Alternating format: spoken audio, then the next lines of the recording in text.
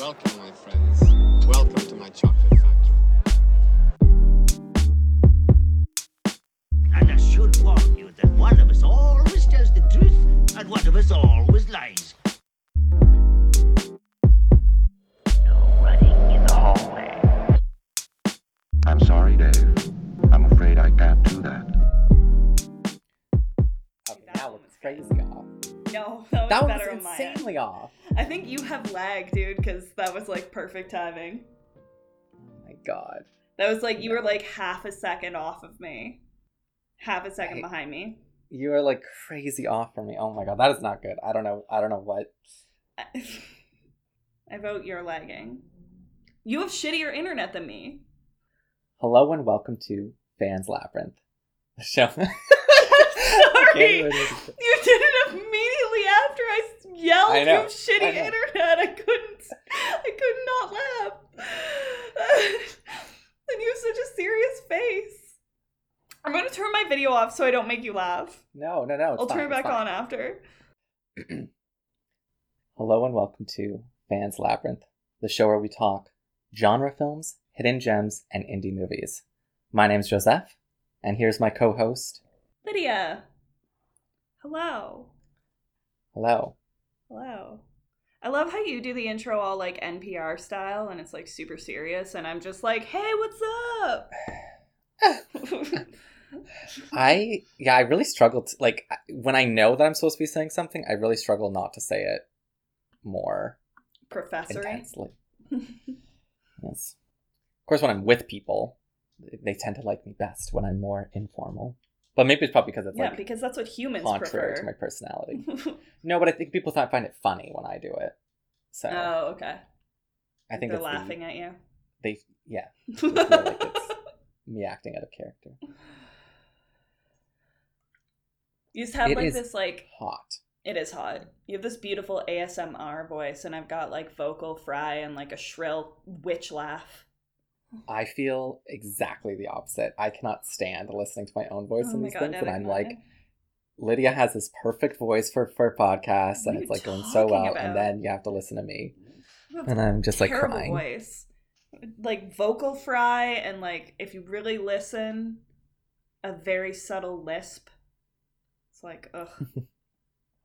Terrible. It is hot as hell though. If you're in Canada, I don't know what the temperature's like in any of the United States. Or elsewhere in the world. But I know, no, that's not true. That's not true. I know what the temperature is in the UK and in Ireland because I have family in Oh Ireland my and God. coworkers in the UK. So I know it's also hot as fuck there. Yeah, it's also, going to be uploaded on some random day in the future, so, it's not very helpful to anyone, but for us, it is very hot Yeah, on this and uncomfortable. Wednesday evening, it's like 28 degrees, and I don't have air conditioning, and I can't have my goddamn fan on because we're recording. That's true. I'm just sitting in stagnant heat. So this week it sounds like we have both been more watchy-watchy. Yeah. Yeah. Well, I mean, because I didn't really do anything on the weekend. So what did you watch?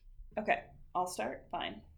So, I feel like this one we're both going to want to talk about. So, I saw The Great. I watched The Great. Yeah, I finished it too. Oh, you did finish it. Okay, good. Yeah, so we both watched the entirety of it. We watched the first episode together.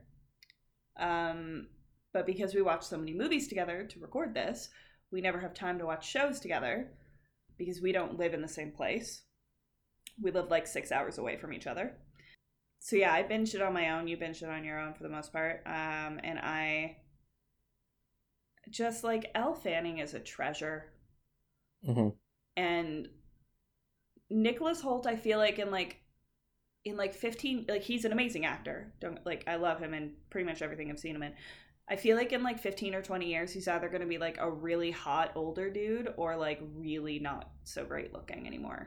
Yeah, for sure. It's almost surprising, or it is surprising that he hasn't he still looks like young. He still Yeah. hasn't quite Aside from the changed. like very subtly receding hairline. Yeah. He looks better Yeah. when he has a fuller head of hair on top. Like when it's really short, it's not as forgiving to his massive forehead. But I mean, that's fine. I get it. I have a huge forehead too. No judgment. Yeah, we said you compared it to something else, I think, but I said that it really reminded me of like Scream Queens and The Politician, especially, is kind of the vibe. I find so weird because for me, it felt so much more like the Sofia Coppola movie Marie Antoinette. Like it's the same. Well, I never kind saw of... it, so. Oh, see, you need to watch it. It's not great, but the soundtrack is amazing. Kirsten Dunst also a treasure. And who else is in it? Jason Schwartzman, who is also the lead singer of a really good band called Coconut Records. And it's just it's very like revisionist history, modern music in like a period piece, very flamboyant costuming, like inappropriately timed comedy, which is very funny, and like very pop arty without being as aggressive as something like a Ryan Murphy Politician, which is like really in your face pop arty. But yeah, beautiful costuming, great acting, and like it's good, but it feels very much the same, just like a different cast of characters. So the Great is Catherine the Great of Russia. Marie Antoinette obviously is about Marie Antoinette, but it feels very, very similar. Like it starts with her coming there to marry the king, Emperor of Russia. Emperor of Russia and the Great, but in Marie Antoinette it's the King of France. I don't know what they call him there. But yeah, so it literally starts with her being like, 18, 19, 20, whatever it is, going there to marry this guy that she's never met before and has only seen a picture of, and she has really romantic ideas of what it's going to be about, and like that they're going to fall madly in love, and then he just ends up being like kind of worthless, and she sort of gets like in Marie Antoinette, obviously she becomes a lot more frivolous, and she's like spending all of the kingdom's money, and she says like bullshit lines like let them eat cake, and she takes on a lover. So in the Great, like it differentiates itself there with like the plot line, because obviously Catherine the Great was very different from Marie Antoinette, but the flow and structure of the story is very similar, and the stylization and appearance of the sets and the costuming is very, very similar. And then the revisionist fact in that it's comedy. So yeah, you should watch Marie Antoinette. It's very similar. Obviously, there's a lot more similarities in the sense of that they're both historical revisionist dramas, but the reason it reminds me of the Ryan Murphy ones is obviously purely from a stylistic point of view, that I'm not used to seeing period dramas where characters sort of break the fourth wall. They don't even really break the fourth wall, but they do it in the Ryan Murphy way of doing so, which is, they don't technically break the fourth, but they break any sort of semblance that these could be real people doing these things, and they're they're theatrical. It's melodramatic and over the top for sure. Well, and then they say colloquial stuff. They're saying fuck all the time. I feel like they're just not speaking Russian. I know what you mean. But they're not speaking historical English either. No, I know. They're not doing what historical dramas do. Yeah. I understand what you're saying. It's just, I've never really seen Ryan Murphy. I guess Hollywood, but that was in the 60s. So I've never really seen Ryan Murphy do a historical, a period piece. So I don't know how he would do it. So, that seems like a weird comparison. If you're comparing language, it's they speak more modern English. Well, it's the same. So I guess that's similar, but if we have Tarantino, right? His first movies aren't historical, but he has some later, a Western and One Set in Nazi Germany, that are historical. But you can clearly see it's still Tarantino. There's no gap between. There's a dialogue. There's a very specific dialogue style, because Tarantino movies, his older movies specifically, and he does it still now, but he is very dialogue driven. His movies are very dialogue heavy, and I suppose in that way, Ryan Murphy would be similar to The Great in that it's very dialogue driven. But I just personally, from my side of things, I don't really see the similarities, because, and maybe I'm thinking too hard on the fact that it's nothing I've seen by Ryan Murphy is really a historical drama. Like it doesn't, I don't know, it just doesn't mesh with what I'm seeing in The Great. I don't really see a comparison. I feel like Ryan Murphy is so pop arty and so over the top that it just doesn't. Do you not find that with The Great? The Great is like outrageous for being a historical piece. It's outrageous for being a historical drama, but if you put it in modern day, it wouldn't be that outrageous.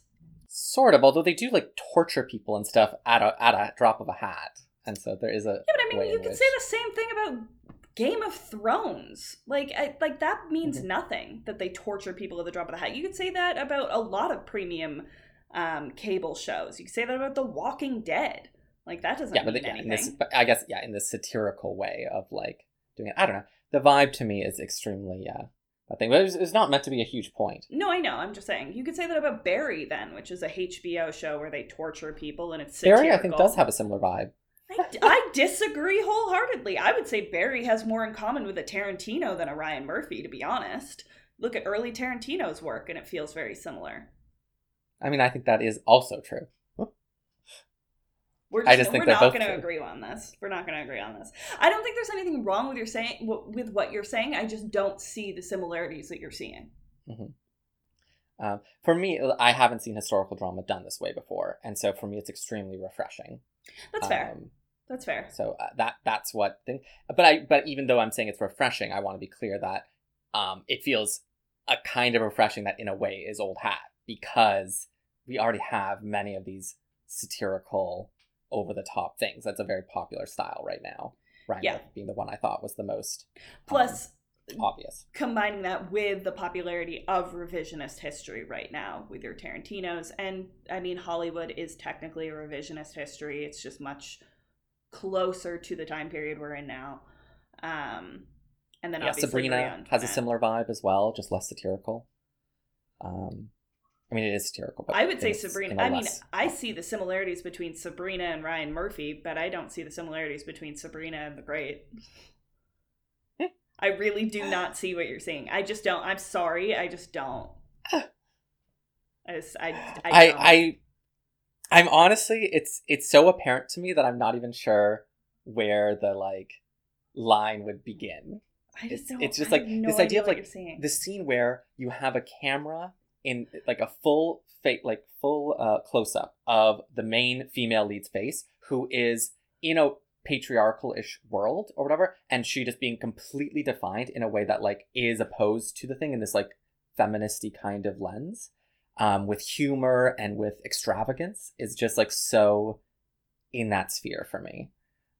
And I think maybe it's because I've seen that done in other things that I'm not immediately looking at Ryan Murphy when I see that kind of thing. You know, that pseudo fourth wall breaking where they look directly at the camera or look past the camera, but it's just a close up of their face or whatever.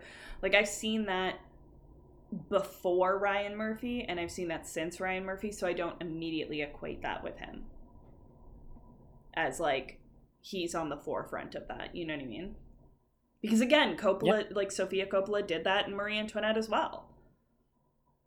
I would even say Tarantino has done that before in his movies. Only because I just feel like this is such a weird connection that I did not know was going to happen.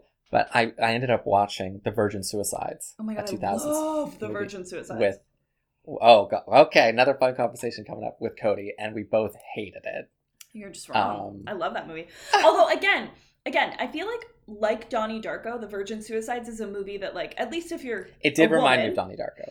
At least if you're a woman, like, it is something that, like, if you see it in your teen years, it's probably going to be significantly more impactful than if you see it in your adulthood. And Cody loved it when he was a teen. Yeah. And now that's why he wanted to rewatch with me, because I was like, I suggested it's like a movie it's been on my dock for a long time, and we just saw it on a streaming service. Like, that's something we can watch tonight. We started up and we're both like groaning every step of the way. I love it so much. Okay, here's the basic groan. Okay, here's the basic groan. Okay. Is that it's about 5 women who commit suicide. I mean, that's the premise. And it's a puzzle box reconstruction where you're going flashback and you're going to find out why this happened, right? So it's 5, and then their mom is another important character. It almost doesn't pass the Bechdel test. Even with that premise, they almost never talk to each other about something other than a guy.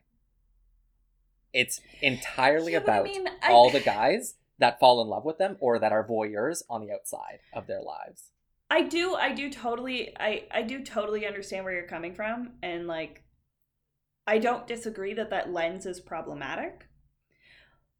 But I just feel like looking at it as like someone who was a teenage girl, like that is so true to form, where like the only thing, like once you really recognize that boys are a thing that you're interested in, the only thing you really talk about with girls is like boys and what you watch on TV and like what parties you're gonna go to and like dumb frivolous shit like that. And that's all they talk about in the movie, but it's through this like lens of them being like from this incredibly reserved pseudo-religious family where like they don't have any understanding of their own sexuality, what it means to be a woman. Like they think it's wrong to be interested in boys, they think it's wrong to be feminine. Like all of these really interesting and complex feelings that they can't fully understand yet because they're so young are wrapped up into going through puberty and trying to grow up and be adults.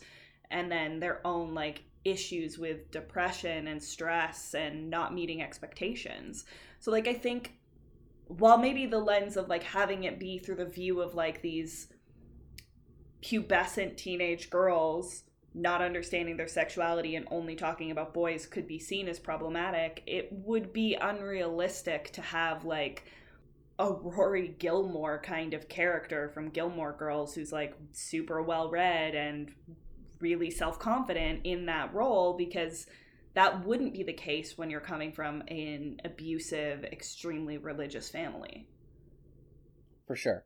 And so taking all that like as a thing, it is, so it's a book written by Jeffrey Eugenides that the movie is based off of. And you can really see, Sofia Coppola was the writer and director, and it was one of the first screenplays she wrote. I read an article about this. And she said that, she really tried to take exactly the lines from, so the dialogue is almost word for word from the books, and the narration, there's lots and lots of narration, and these are clearly exact lines from the books. So you're getting a really clear image that she could only really edit like where she wants to put it. The actual characters, though, so from that perspective, being from Jeffrey Eugenides and the actual plot structure is a little, I think it's in a bad place and time right now based on what's happened recently. Because when you look back at it, it's about two groups of guys. The first of which are geeky voyeurs who are obsessed with collecting all the little memorabilia of these girls that like come out of their house and obsessing over it and telescoping into their house, right? All the most terrible of like 80s and 90s romance movie tropes. Then in Act 2, you have the hottest guy in school become played by Josh Hartnett. Am I right? Yes. I haven't seen this movie in 8 years. Yeah. And he brings a bunch of other guy characters too, and then they have their own views of these girls. Mm-hmm. And the girls come out in very like knit by their or sewn by their mom, virginal, flowery very, dresses, like almost right? Mennonite-y. Yes, and then they have their fun night together sort of thing, and how that affects. Yeah, it's like homecoming or prom or something, isn't it? Yeah, it was homecoming. And it's like, I don't think any of it was done wrong, but because it's from the perspective of these guys only, because it's a puzzle box story of from their perspective, what were these girls all about? It just feels so awkward from today's context, in which the voices of women are so important. To have this movie that are starring 5 women, 4 of which are completely irrelevant, and then the mom. Yeah, I mean, I definitely understand where you're coming from, and that's part of the reason I say like, it's something that like watching it as a teen girl, I loved it so much. But I like if I had seen it for the first time now, I would probably recognize these issues more clearly. But I mean, I've got nostalgia goggles for it. Like I just love that movie. It makes us think though, with our rewatch of Donnie Darko, since I do think it reminds me in many ways of this movie, just like the era. I wonder, Oh, because also this movie was made in 2000s, but is set in 75, so it's very close to Donnie Darko in time frame. I mean, it's like 10-year difference, 12-year difference. Oh, it's 85? I thought it was 80. It's 88. 8, actually, yeah. It's 88. Okay, never mind. Yeah. It's like 12, 15-year difference, but, you know. I thought it was 5, okay. Close enough. But no, I know what you mean, because the cinematography has a very similar feel. It's got that kind of hazy filter over the camera. The only difference is, like, cinematography-wise, Donnie Darko uses a lot of cool lighting, so there's a lot of blues and blue tones in every scene, whereas The Virgin Suicides uses a lot of, like, sepia tones and warm lighting. So there's sort of this, like, romantic, hazy kind of look over every scene, whereas Donnie Darko is much colder looking. But you still have that sort of, like, soap opera filter, which was very popular in the 80s. Mostly because their cameras were shitty. Well, I mean, they just were. Yeah, The Virgin Suicides feels like it's weird because it feels like if any of my friends, if anyone could love it, I'd be the one, because I love these, like, depressing stories, and I don't necessarily feel as strongly about leftist issues on these things. Like, I can appreciate a movie going in different directions on this stuff, but this one, it just felt so egregious to our time politically that it just felt like such a missed opportunity. You do have to kind of put it in the time period it came out. Like, that movie came out in, like, what, 2004? Yeah, it's just the closeness. You know, if it was an all guys movie, you'd be like, all guys movies, this is fine, right? It's the fact that you're like, okay, this was, you know, Sofia Coppola, 5 women are the main characters, let's go. And then you're like, oh. Again, this is what it's going to be. In a time period where it was still, and I mean, it still is now, but it was incredibly difficult for a woman to get a movie made, especially a movie made about women. So, like, basically the only reason Sofia Coppola could do it was because she was able to trade on the Coppola name. Like, her dad is Francis, or her grandfather is Francis Ford Coppola. So it's like she was able to trade on that clout to be able to, like, do this. And I'm not saying she's not talented in her own regard. She is. I like Sofia Coppola movies quite a bit. But, like, if she was an unknown director, she wouldn't have been able to get a movie made about 5 women, 5 teen girls, especially not one that depressing. So it's like, yeah, it's a book written by a dude, I'm assuming, and, like, it's not the best lens, but it is also one of the earlier examples of a female-driven story coming from a female writer-director, and that's, to me, very impressive. So you have to kind of take it with the lens of that time period. Like, I'm not saying I'm going to go back and watch Breakfast at Tiffany's and be totally cool with Mickey Rooney and, like, Yellowface, because that was a bad decision even in the fucking 60s. But, like, there are certain things where you kind of have to go, like, this still needs to be appreciated because it is a huge feat that this movie got made when it got made. And that's only, like, but, you know, with 15, 20 years ago. Like, that's nuts that that's such a big step forward in filmmaking. Mm-hmm. But, you know, with Breakfast at Tiffany's, I rewatched that, like, 5 years ago or so, and I do think there's something very special about that movie still from, like, a feminist perspective, and, like, it's really fun, even though it also has these horribly problematic aspects. I think what's so frustrating about The Virgin Suicides is that it's almost the opposite one where people are going back to movies that people didn't necessarily think had interesting political stuff going on, and they're reappropriating. They're like, oh, I love this character or this storyline we can bring out and be like things. This is almost the opposite problem, where you're like, this one feels like it should safely fit into I know what you a good mean. politics, and it's and you're like, oh, it's actually not that great in its politics. So it's the disappointment. It's the movement of disappointment, which is so frustrating about it. Yeah, I know what you mean. And again, I think I'm able to be like, or maybe I'm just like overly defending it because I loved it so much in my youth, but I think it is a little different because I saw it when I was young and people weren't considering these issues or talking about these issues then. And so much of the movie is about, like, struggle with sexuality, not understanding femininity, and, like, trying to grow up. And it's all from, like, it's all about trying to grow up as a girl, even though the lens that's put on it is from a guy's perspective. It's not great. There weren't too many movies that were about the struggles of, like, depression and, like, abuse and sexuality from a girl's perspective in her teen years. So like it's still, I think it's still valuable in that regard. Like what did you have back then? It's like that 13 and Girl Interrupted. Ginger Snaps. Okay, yeah, Ginger Snaps was rad. Fucking love that movie. Ginger Snaps 2. That was Canadian, right? Not so rad. Yeah, that was Canadian. It was filmed in Scarborough. And the star is... No one knows what that is. Catherine Isabelle, who I've seen in many movies, and she is fantastic. Yeah, that movie kicked ass. It also has Chris Lemke in it, who I absolutely adore as well. I have a big soft spot for Canadian actors. Canadian talent always.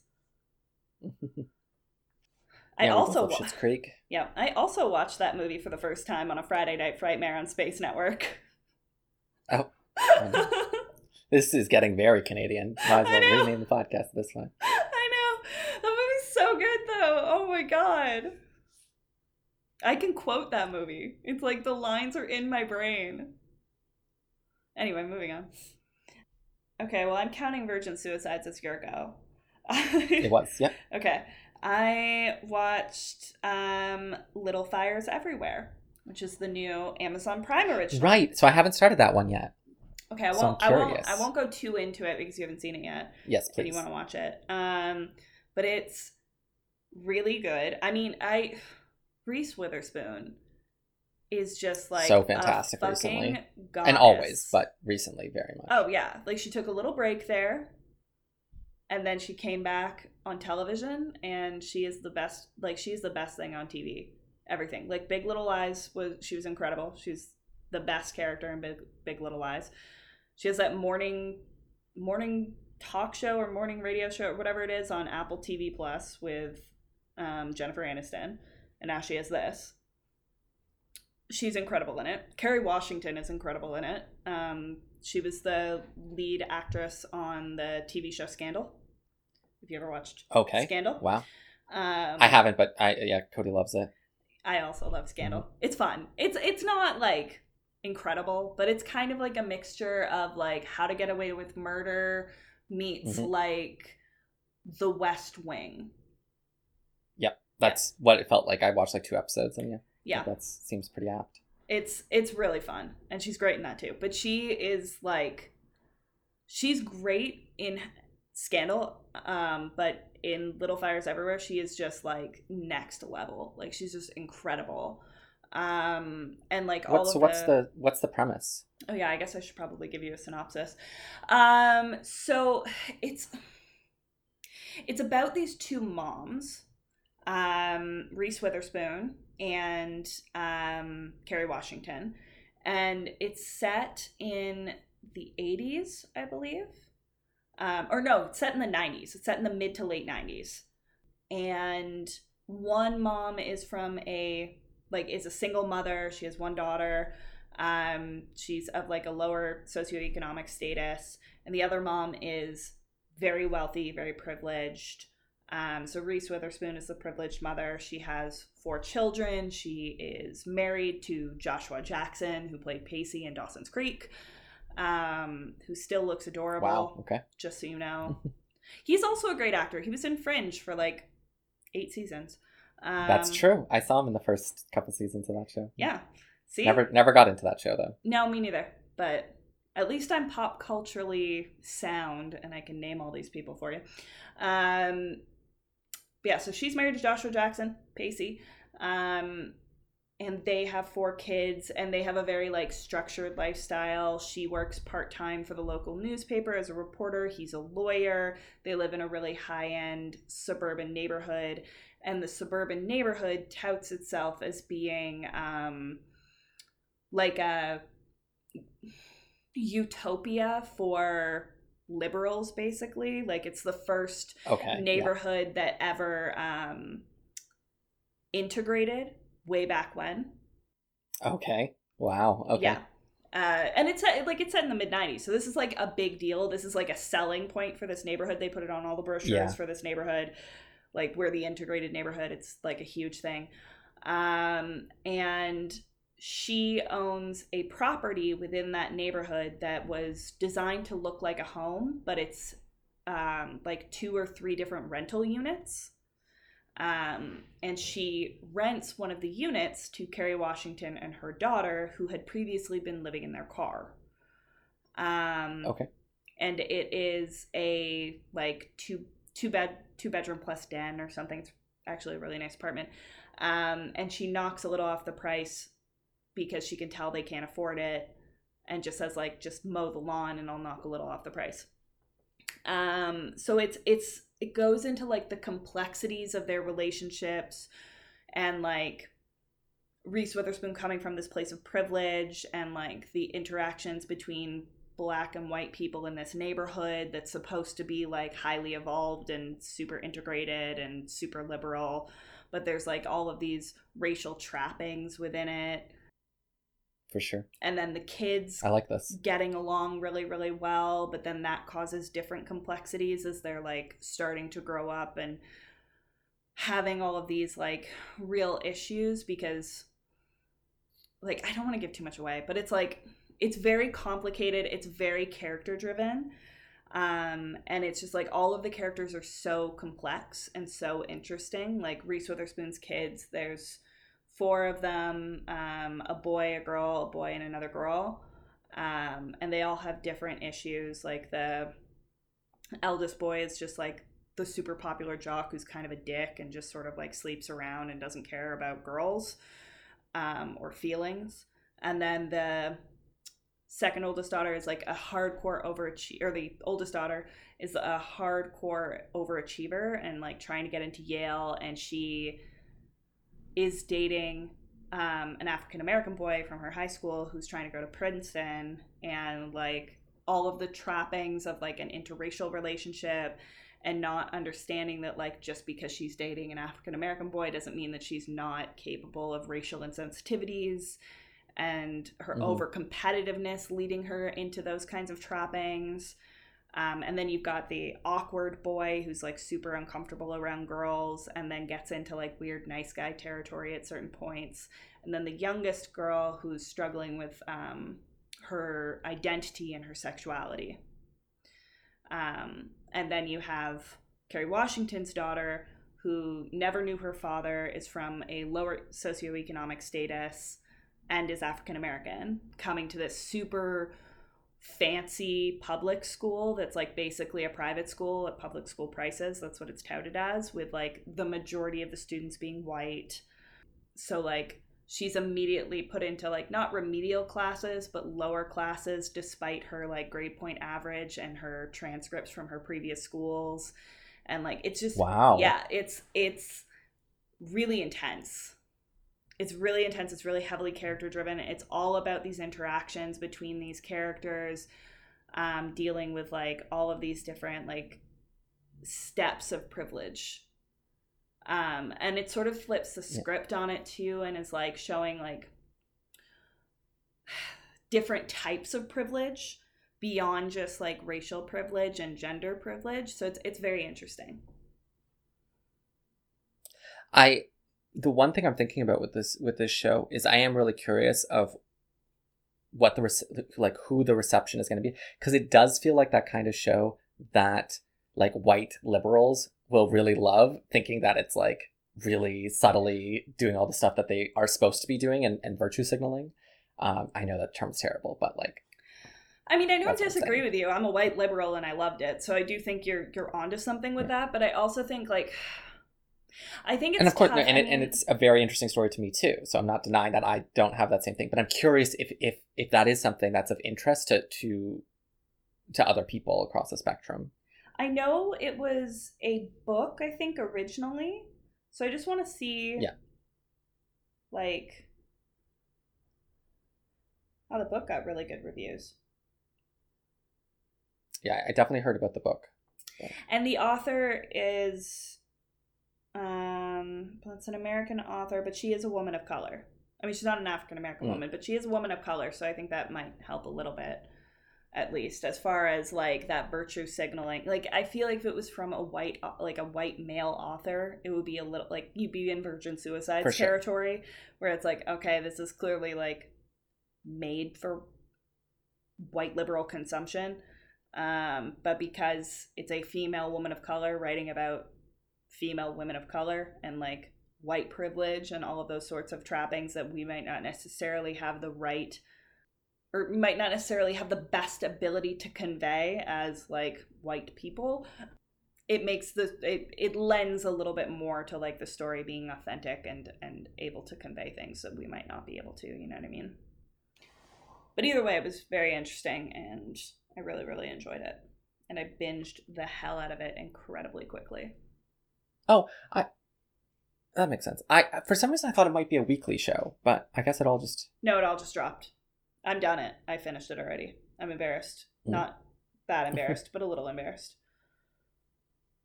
You're not gonna like this, but my next one's an anime. Oh, I don't care. I just won't have like a ton to say about it. Yeah. So this is, I think we've talked about, not this anime, but this idea before, that I've talked about. But recently I got into this whole thing about grimdark with yes, people. we talked about this. What grim is. Yeah. So in the last like 4 or 5 years, there's been a few Korean entries into the anime world, or in particular the manga world. Right. And so it's called different things. Instead of manga, it's called manhwa. Which again, we haven't talked about this on the podcast before, but you did talk about this with me before. And manhwa is a great word. And I just want to reiterate that on the recording. Yeah. So I read a couple of those manhwas. And the ones that I found, and I don't know of that many others, to be honest, or at least not ones that people are really discussing, except for the one that the anime that I watched is about. But these two that are not the anime I watched, these two that I read, were very, very dark, like insanely dark. So I just wanted to like give you, and you'll love this one. That's like the big one. It's one called Killing Stalking. Right. And already into the name. Basically, the premise is a gay guy is obsessed with this other guy at school. Okay. And he decides to, the opening scene basically is him going to this guy's house and like stalking him. Creepy. And so he goes in and the guy's like, "Are you stalking me? Blah, blah, blah." And he's like, overt. "Yeah, basically you caught me. You caught me." And I don't want to say, I don't even know how to like get into it basically, but like skip a few chapters and essentially where we're at is the guy who was being stalked is basically has captured him into his house, the stalker into his house, like locked the doors and everything like that, and basically hits him with a baseball bat so he can't move. And the rest of the manga is their horribly dysfunctional relationship in this like super abusive kidnapping situation. Nice. And the stalking guy stays in love with him the whole time, while the abuser like is just like, "What the F is wrong with you?" sort of thing. Okay. And it's like the darkest, most psychologically twisted thing that I've read in a long time, but it's so addictive because they're just so just like gross perspectives on both sides and so dark. Right. And this is the critique of grimdark. Everyone's always saying, it's like, should we be writing books about rapists and pedophiles and the horribleness of the world or blah, blah, blah. Anyways, that almost has nothing to do with the anime I ended up watching, but it is on this, Lydia's giving the like, what the hell are you talking really about? wanted to talk about the fucking manga you read, but like somehow interweave it with something you watched? That's some bullshit. Because it's something I'm I watched. doing that next. So then. it's my it was my expectation, basically. I was like, okay, like I'm gonna start this and that's what it's gonna be like. Right. Because this is my context. So we started, and essentially like, so it was getting all this hype, this show called Tower of God. Getting all this hype. People were very excited about it. And essentially what it is just like a super fun, fighting series. Essentially the premise is young, naive guy. Do you know the Born Sexy Yesterday trope? You heard this? No. Okay. Do you know The Fifth Element? Yes. The movie? Yeah. So her character trope, Lulu? which is, the idea is that you are you're born, you're a super naive, like blank slate character, but you're super sexy and super competent at something, like fighting or whatever it is. Or you're like, and yesterday meaning like you don't know what's going on in the world. Right. So this it's basically a born sexy yesterday trope, but with the guy character, which is actually kind of rare in these hero stories. So the hero is like super naive and doesn't know the world. But what the world turns out to be is essentially everyone is trying to climb this tower, at the top of which you get like a wish. You get like a crazy amount of power. Okay. But everyone kills each other to do so, basically, to climb the levels of this tower. And then kills monsters. So it is still grimdarky in that it is a Hunger Games like fighting competition, which is sort of dark, I guess. I mean, it is. Hunger Games is dark, but I mean, you could have at least gone like Battle Royale if you want real dark. It's the same story, but much darker. So yeah, but it's just high octane action of that sort all the way, and I was just like, this is what everyone's hyped about. Like, haven't we already been here, done that? But it was just crazy addictive. So I do understand why people are into it. Like, once the character designs and the feeling of it, it's like you're in right away, and it's just like fun to watch, and the plot like moves along really quickly. So I do understand, like, people are just in it, but I was expecting something more interesting. I wish I had something more interesting to say about that, but yeah, it just turned out to be like a fun time. All right, well, that's good. How many are we doing? Because I've got a lot on this list, and I don't know how many we want to do. We'll edit. Who knows? All right, fine. Fair enough. I was going to say we can save some for next time, but then I'm probably going to have a whole bunch of other content I want to talk about. I have one short one left, and that's it. Oh, okay. So I have a bunch, so I'll save some. So Spanish language show, I watched Control Z, or Control Z if you're Canadian. Right. Yeah, I just saw that one come out. Yeah, I'm honestly, like, not 100% on the country of origin, but it's Spanish language. And it's, you know what it reminded me of was like Pretty Little Liars, but like darker. Okay. So basically what happens is they go to this, like, these kids go to a high school, and it's sort of like a Weller-off high school, so it's got free Wi-Fi through the school. Maybe that's a thing now. I don't know. It wasn't when I was in high school, so maybe it's a thing now. Yeah, everybody connects to this Wi-Fi, but it's not secure. And a hacker essentially hacks everybody's private devices that has ever connected to the school's Wi-Fi system.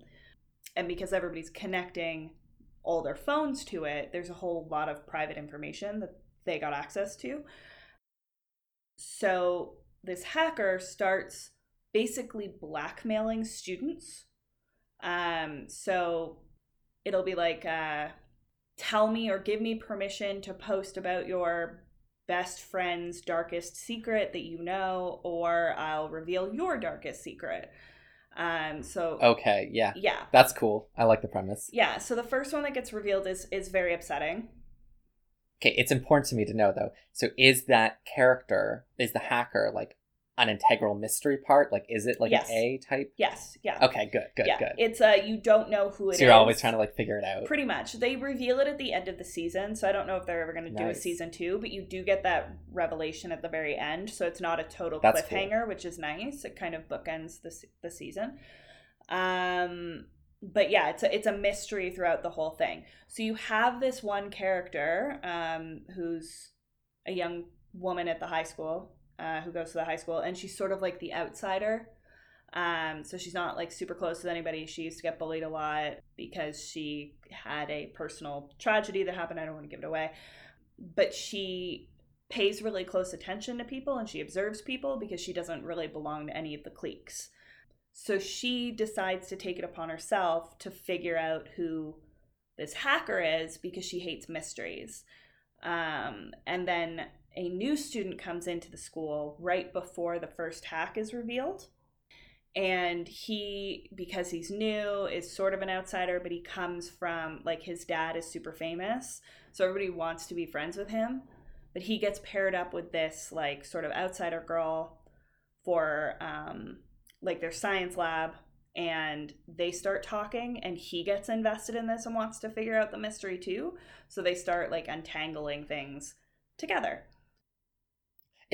I just thought of it, isn't actually, it's almost the exact premise, except a little more sci-fi of Gossip Girl. It's similar to Gossip Girl. Same with Pretty Little Liars, right? It's similar to both. Yeah. Right, because like Pretty Little Liars is basically just darker Gossip Girl, and Control Z is basically just darker Pretty Little Liars. Mm-hmm. Like Yeah. it's basically the same premise. But you have That makes sense. Yeah. I will say, like, if anybody wants to watch it, I'm gonna go like hard trigger warning to like transgender abuse issues and outings. Oh. Okay. So like I'm gonna go hard trigger warning there. It's nothing too graphic. It's just like, I don't want to give anything too away, but I feel like because it's a content warning, I should give you a warning. In the first episode, there is an outing of a trans woman's status, and it's honestly very upsetting. From somebody who is not trans and does not have that experience, I can only imagine how hard to watch that would be if you can relate to that experience in any way. And again, later in the season, there is another outing of another character, but not for trans status, to watch. So I would just be cautious that it is upsetting from that regard, and there is some violence later in the season as well that you might want to be cautious of. But it is a really well done show overall, and I think it gets into some like interesting issues of like secrets and privacy and challenges for like youth today that maybe didn't exist when we were in high school. So I think it's worth watching. You know, it's almost surprising that, I mean, I guess it's because streaming services there's so many of them, they're so split. But like, if we're counting like foreign language shows and stuff too, like that they don't get more shows like more often. Just because it's like, you think of like even your average television channel, probably each season has like 7 to 10 shows that they're putting out. 7 to 10 new shows. It's like, and like let's say it's conservative half that, so 3 shows. There's still like 20 or like 30 or 40 television networks just in like, and that Canada has access to alone. I would say, honestly, I think you're really lowballing that number in new shows. It just, like, a lot of shows premiere, they just don't necessarily last the full length of what we would consider a season. Yeah. Right? Whereas on streaming services, they only premiere shows that are going to be a full season, right? So you're not going to have a pilot episode. You're just going to have an entire season on streaming services. Especially with services like Netflix, you're only seeing content, like you're only being recommended content that fits within the confines of what you traditionally watch. So there might be a new show, whether foreign language or not, that you're not seeing on your Netflix queue because it's not within the like genre parameters of what you would traditionally watch that Netflix has deemed. So it won't promote it to you. Right? Like as soon as Control Z ended up on Netflix, it was immediately promoted to me because it matches the type of content I watch. Whereas it may not have shown up for you, but if a new anime show premieres on Netflix, you will see it long before I ever do. So there's a lot of content that we're just not seeing because we don't traditionally watch it. Yeah. I also get recommended a lot of Indian shows. They make a lot of horror shows. Oh, really? Yeah. They make a lot of horror shows, like supernatural horror shows and stuff. So I get recommended a lot of Indian content. I watched a couple of them. They're not bad. To wrap up my list on, I think, a pretty good note, actually. This one is coming out weekly on Netflix, but they're doing a TV adaptation of Snowpiercer. Oh, damn it. I forgot to write that down. I watched that too. The 2 episodes? Which is the 2 episodes are out so far, and it's based off the movie. Yeah. And in a way, I'm kind of surprised at how close it's hewing to the movie. I kind of expected, like, oh, if you're doing a TV show, they're probably doing something really different. And there is one big element that's super different. But other than that, like, it really is just like, no, we're just going to turn it into a long television like arc instead of there's a couple aspects that are pretty different. I don't want to give anything away. For me, I only really noticed the one obviously it's a huge spoiler. So I'm trying to like not give this away, but like I want to talk about the things that are different now, which is annoying. but if you haven't watched the movie Snowpiercer or things like, I mean, like that movie is like such a hidden gem for me. Like I'm honestly surprised people don't talk about it more, just because I thought it was so good. I mean, I rewatched it and I do think it is good. Like, because I remember talking to you about Like, it it's and thinking, messy. like, I really didn't like it and I thought it was really boring. And I rewatched it and I liked it better on the rewatch. And I could appreciate it for a lot of like non-plot character related functions. Like I think like it's visually beautiful. I think the sets are really incredible. I think the pacing is really Sure. good of it. But like a lot of the integral elements that make a film were a little clunky to me. Like I think the character development was a little clunky. I think the plot was a little clunky. But the acting is really good because you've got Chris Evans, you've got Jamie Bell, you've got Tilda Swinton, you've got Ed Helms, I think, in it. So like it's a really stacked cast. But yeah, I'm interested to see in the direction that this goes, because there are some differences that I noticed that are like relatively big differences comparatively to like how the plot is being driven. For me, it is a very premise-driven show, and I love premise. I love world building type stuff. And that's what this is. So the idea is that it's the apocalypse happened 7 years ago, and what it was this time is freezing. The world is frozen over, and it's like a negative 100 something. Day after negative tomorrow. 100 degrees out. Yeah. So the way to survive that they figured out was a big company made a train track all around the world, which its only purpose is to have one train that just follows this track annually. And the speed at which it goes is fast enough that it generates enough heat to keep everyone alive from the cold outside inside the train. But presumably, they don't explain it, but presumably other solutions don't work because they don't have this kind of heat. But the whole thing is very in-your-face classist, that the first class tickets on the train get amazing treatment on the train and will forevermore presumably get amazing treatment. And then second and third class are not treated as well, just treated as their class. And I don't know if they explain this in the movies, but in the show they explain this quite clearly, that there's people who jumped on the train at the very last minute, and so they don't have a ticket at all. And they stowed away in the back where all the luggage is kept. And they're given absolutely no rights and no things, and they're basically just at the whims of the rest of the train. And that is this sort of class warfare is the premise of the thing. It's very blatant. Like, this is not a subtle it's very subtle thing, but I think the blatancy of it sort of lets the premise, I don't know, flow through in a very like clear way. Like you know what the messages are.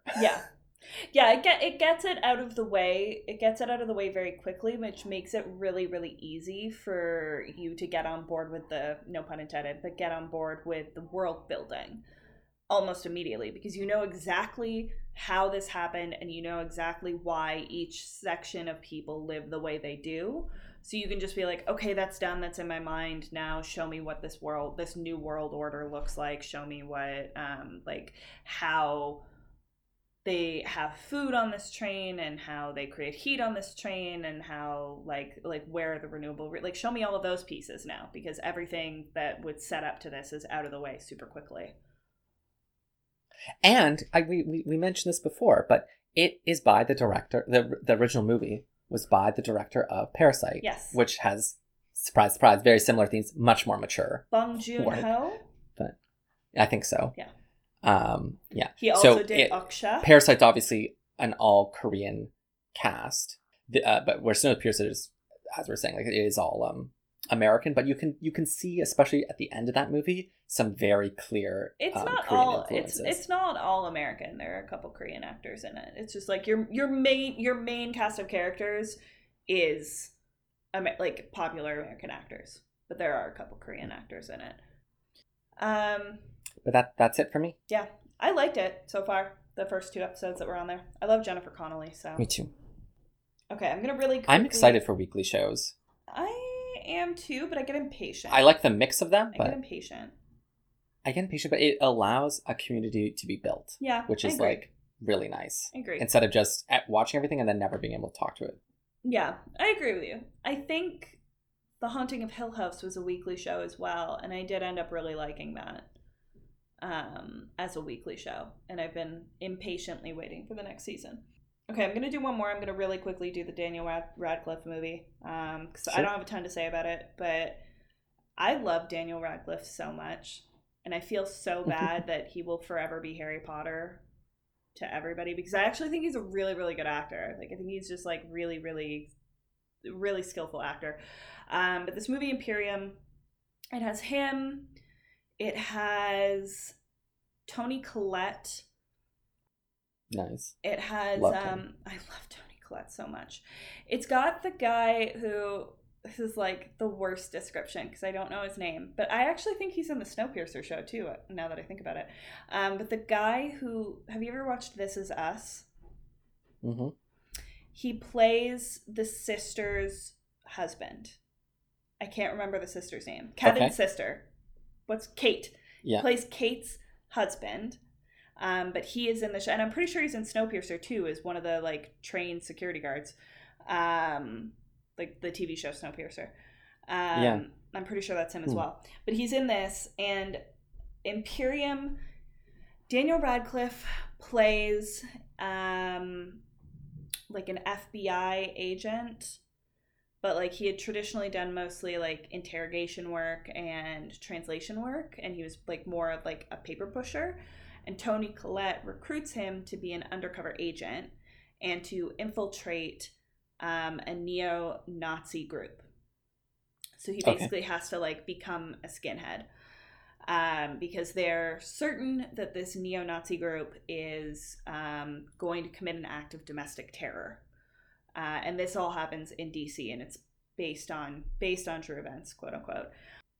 But like, it's not perfect. Like, there are better movies out there both about undercover FBI agents and neo-Nazis, but it is really good. Toni Collette's really, really amazing as always, because she's just the most amazing actor on the planet.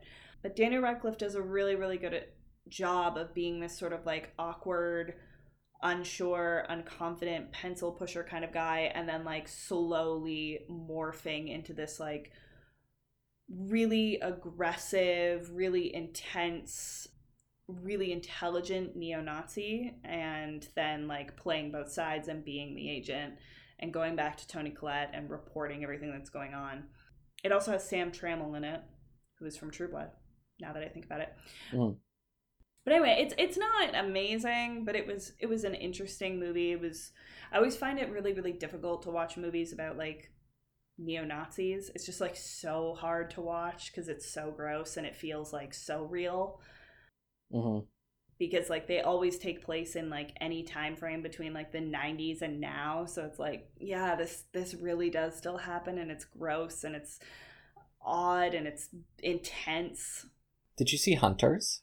The other? Yeah, that one was that was set in the 60s, the one with Al Pacino and... Oh, okay, what's it? So, because I've only seen the previews for it, but like the weird vibe about that is that they're like, it almost feels like they're too afraid to be like, these are neo-Nazis. No, it's like, no. They are shipped in real Nazis. Well, no, because this takes place like only, like not even 20 years after World War II ended. Right. So this is about... So they're very real. Yeah, this is about the Nazis who escaped persecution after the end of the war by allowing themselves to be recruited by the U.S. government as scientists and medical officers and all of that kind of thing, which is true. That did happen. The U.S. and the Russians recruited Nazi scientists after the war because they were the best scientists in the world, despite the horrific things that they did. So it's about that, but it's a revisionist history thing. So it's basically that. Again, we're talking about Hunters, not Imperium. But it's basically that happens, and then these these Nazis in the 60s are regrouping and trying to create the Fourth Reich from within the United States. So now they've been recruited by the government, and they're hidden in the government, and they have new names, and they get to pretend to be Americans, and they're starting to regroup to try and throw over the American government and just bring a new wave of Nazism. Mm-hmm. And that's what Hunters is about. I'm pretty sure it's got Percy Jackson, the lightning thief kid, in it as well. I'm like 90% sure that's the main kid in it. But anyway, my whole point of this was Imperium was pretty decent, but it wasn't the best neo-Nazi movie I've ever seen. So we have a slightly new plan for today's episode. Yes. God, it's 800 degrees. So you'll know from the title, we're gonna watch Come to Daddy. Is that right? Is that the name? That is the name, Yeah. but it makes me laugh every time I have to say it. Yeah. So we're It gonna has watch that Elijah Wood. off camera, so to speak. And then get back to you guys after the movie and tell you what we thought. Welcome, my friends. Welcome to my chocolate factory. I'm sorry, Dave. I'm afraid I can't do that. And we're back! Yes. So we just finished Come to Daddy. Ugh. The title is already gross. Did you need that? The sequel to Freddy Got Fingered. Ew. About daddy issues. Ew. No. Never even saw that movie. I just know it's gross. I think I did see that movie because it came out around Van Wilder, didn't it? Like around that Sure. time? I think so. Van Wilder had Ryan Reynolds in it. It's one of his earlier movies. Anyway, I think I did see it, but I don't remember it. I was probably like 13 or something. What did you think of the movie? I don't know. I think I need to like ruminate on it like more to have like a real opinion. It was weird, obviously, because 90% of the movies we watch are weird. Aesthetically beautiful. And like we were saying this during the movie, like it's very stylistically, like it's different, but in a lot of ways it's very stylistically similar to like a lot of the indie movies that we've been watching lately. Yeah. Or that like, and that I've been watching alone. Like it's very stylistically similar to like Villains, which I watched recently, which has Bill Skarsgård in it. It had a lot of similarities to Mandy. It had a lot of similarities to like cinematography wise to Under the Skin, but not plot wise. I mean, Under the Skin didn't have a lot of plot to it, but like Under the Skin had a very like sadness kind of to it vibe, which I don't I think Come to Daddy was trying to do, but it didn't really have that to me. Yeah, I don't really know what to say about it. I'd say it's not that any particular part of it is so bad, but I'd say overall it just didn't affect me. I think agree. it's just like not a good version of these like indie movie. It didn't go far enough in any direction. Yeah. And I feel like I didn't care enough about the protagonist to be really invested in his journey of this like, you know, sort of like suspended maturity, man-child, like late in life coming of age story. Like I didn't care enough about Elijah Wood's character to really like see him through that journey and like his missteps and his like emotional immaturity and all the wackiness around him because of that. And I also feel like they didn't delve enough into the actual daddy issues. Like you see a little bit of it at the end where he's talking about how he like, I mean, this is spoilers, but how he's talking about how he ran off every guy his mom dated after his dad left and how he never let her get over him. Like they go into that a little bit, but I feel like the entire story was supposed to be about his journey of coming to terms with like that whole piece of his entire existence and like his own daddy issues suspending his maturity. But like they didn't actually delve into any of that. Yeah. You know, they didn't develop any of those characterizations. They just gave you like a very superficial look at like what like indie movie man-child would look like, and then never actually delved into like the personality disorder that he obviously was dealing with. Yeah, to me it's most similar to of movies we've seen recently to Mandy in its plot structure. Yeah. Except that Mandy has so much psychedelicness, so much excitement, surrealness. Yeah. It just really goes all in on what it's trying to do. Here, the main plot element is very different. In Mandy, it's a guy whose wife is killed by a cult. Yeah. But in and he's just seeking this, revenge. we're gonna try to keep the plot twists and spoilers down. But in this, it centers on Elijah Wood having daddy issues with his long estranged father, who I guess he knew when he was about 3 to 5 is when he left-ish. And and so he goes to see him, and it dives into a Mandy-like story from there, but it just isn't exciting. It doesn't really bring up. I feel like the issues that they're trying to delve into with Elijah Wood's character are so much more on like an emotional level. Like they're a lot less tangible than the issues that Nicolas Cage's character in Mandy is going through. Like his issues are just like his wife was kidnapped and then murdered by a demonic cult, and then he's seeking revenge. And that's like, you can show that very easily without having to delve into like the psychology or emotion of the character that much. You don't need a lot of dialogue or character development to be able to like effectively pull that off.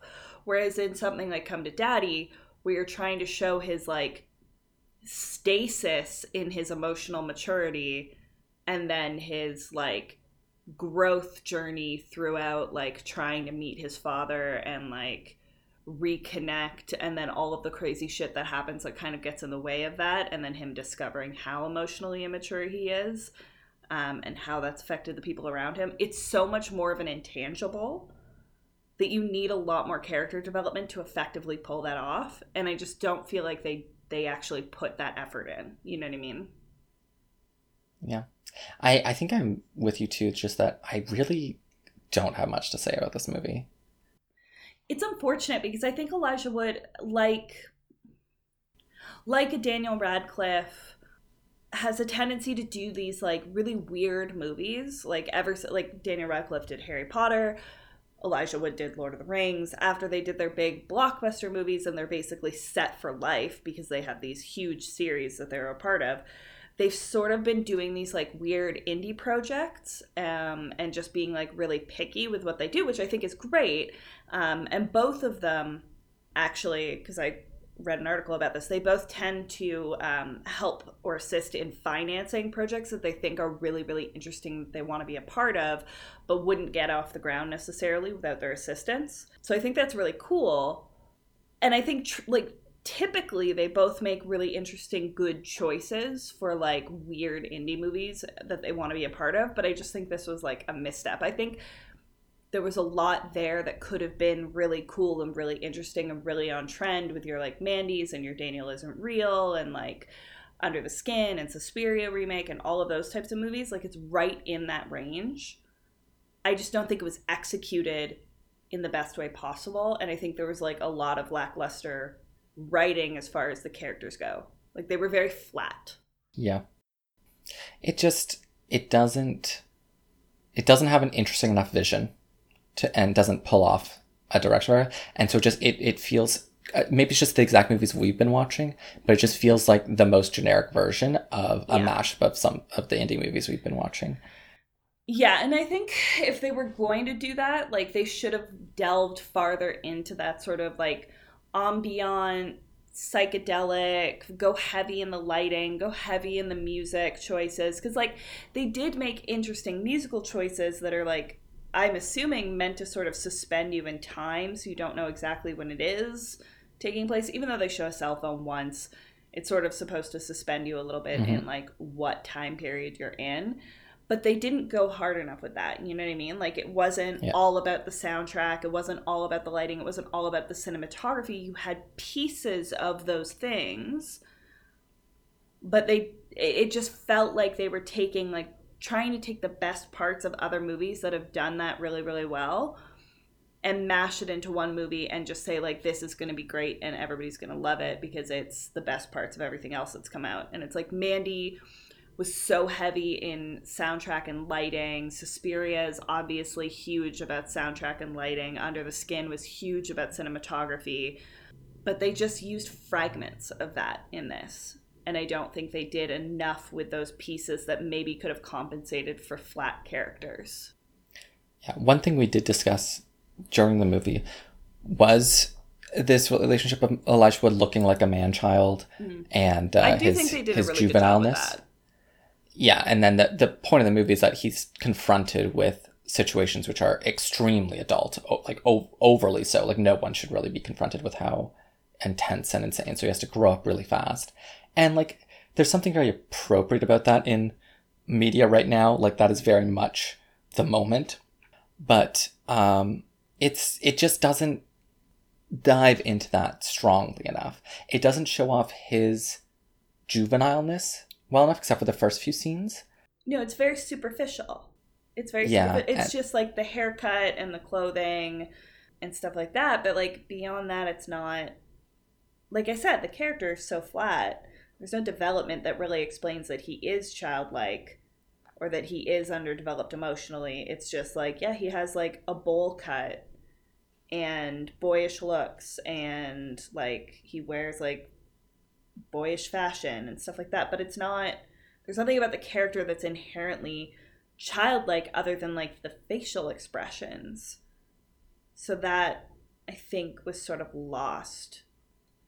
Yeah, I kind of wish I could like pivot to something else interesting to say, but really the movie was just not a great one. It was bland. And that happens sometimes. Yeah. And I guess, one of the, if there's quote unquote, if there's a lesson here, I think one of the hard things, and one of the things we've been doing this movie watching thing for a long time, is that we're trying to watch movies that we wouldn't necessarily pick up and be excited about immediately. We're picking movies that are more indie, more we don't know how it's going to go, but it's also just not a guilty pleasure type movie, right? Mm-hmm. So these movies can only really win us over if they're executed well or have an interesting thing. And of course that doesn't always happen. Hidden gems and whatnot aren't going to always be good. Yeah, absolutely. And so it's unfortunate that we hit it dead right away, but this movie felt very much like it was trying to be on trend in what makes like a cult classic. Like Mandy has become a cult classic, Under the Skin has become a cult classic, and it felt like a movie that was just really trying to capitalize on that vibe without providing any of the substance that those other films have provided. You know what I mean? Yep. And that's sort of disappointing. For sure. Especially for a project with like Elijah Wood in it, because I do think he's a very skilled actor, and I think he's been in a lot of good things that have a similar vibe. I mean, just chiefly among them, like Dirk Gently's Holistic Detective Agency, I think is great. I was thinking about that. And it does have a similar vibe where he has that sort of man-child affectation.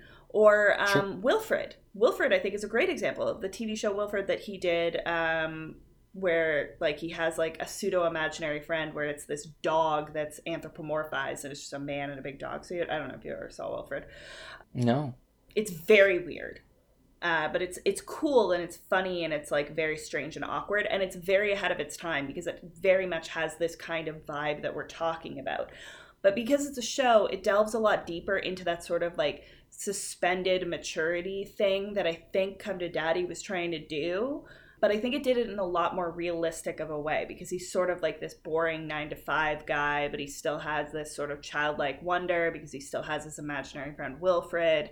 And Wilfred is like very crass, very like sexual, very like aggressive, and he's like sort of all the things that Elijah Wood's character pents up inside and hides from. It's like all of those types of negative or really intense emotions that an emotionally immature man might not be able to come to terms with. So he bottles them up inside and they manifest as this anthropomorphized dog, Wilfred, who is his imaginary friend.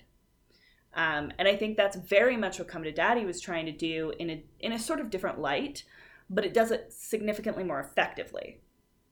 Yeah. It's also interesting to me because what you're saying is that the connect the dots between this and Wilfred, and then I think of, one of my favorite movies, Problem Time. Fight Club is this relationship of the he's not an infant or infantilized, but he's not realizing full manly potential in Fight Club. But there, weirdly, even when I was a kid, it's charged with a strange sexual energy. There's all sorts of other things that are in it that change the dynamic. When it comes to exactly on dad issues, I think it's just something that I don't quite connect with. And I think I have I don't think I have a necessarily great or not great relationship with my father. I think it's fairly standard, sort of distant awkwardness, blah blah blah. And so these ones where it's like the estrangement especially is something I can't relate to, and I wonder how much that affects my viewing of this movie. But I don't know. See, for me, it's not the estrangement that is giving me pause. It's just the lack of anything from that character. I'm I can tell he's supposed to be an emotionally immature man, and I can tell that they're trying to say it's because he was estranged from his father since he was 5 or so. But they don't do anything to create that sort of cohesion between those two facts. They're just sort of plainly stated, and you're supposed to accept them. And then there's supposed to be this sort of build up throughout the film where he's becoming more mature, and he's supposed to grow up really rapidly. And then at the end, he comes to terms with his own issues. But I didn't really see any real kind of growth there. It was just a bunch of mayhem occurs, and then at the end he's yeah, so I basically ruined my mom's life because you were gone, and it really fucked me up. And you're just oh, okay. So that's what the movie was about, I guess. Yeah, and when you think of what the message there could be, it's not good. No, it's not. It's not. It's basically if you don't have a father issue, then you're going to become infantilized and screw up your mother's life. Well, it's not only that. At the end of it, I feel he didn't really take any responsibility for it. He admits fully that I ran off all of my mom's potential partners because I always hoped you would come back, and that's kind of taking responsibility for it. But then it just feels he's saying yeah, I did all of these things, but it's all because you left. I'm not really responsible for it because you weren't there, and it's your fault. Yeah. And that's kind of gross because, even if you can relate it back to the fact that your dad abandoned you, and, I'm not saying that's not a huge thing. Obviously it is, and it would, of course, screw you up.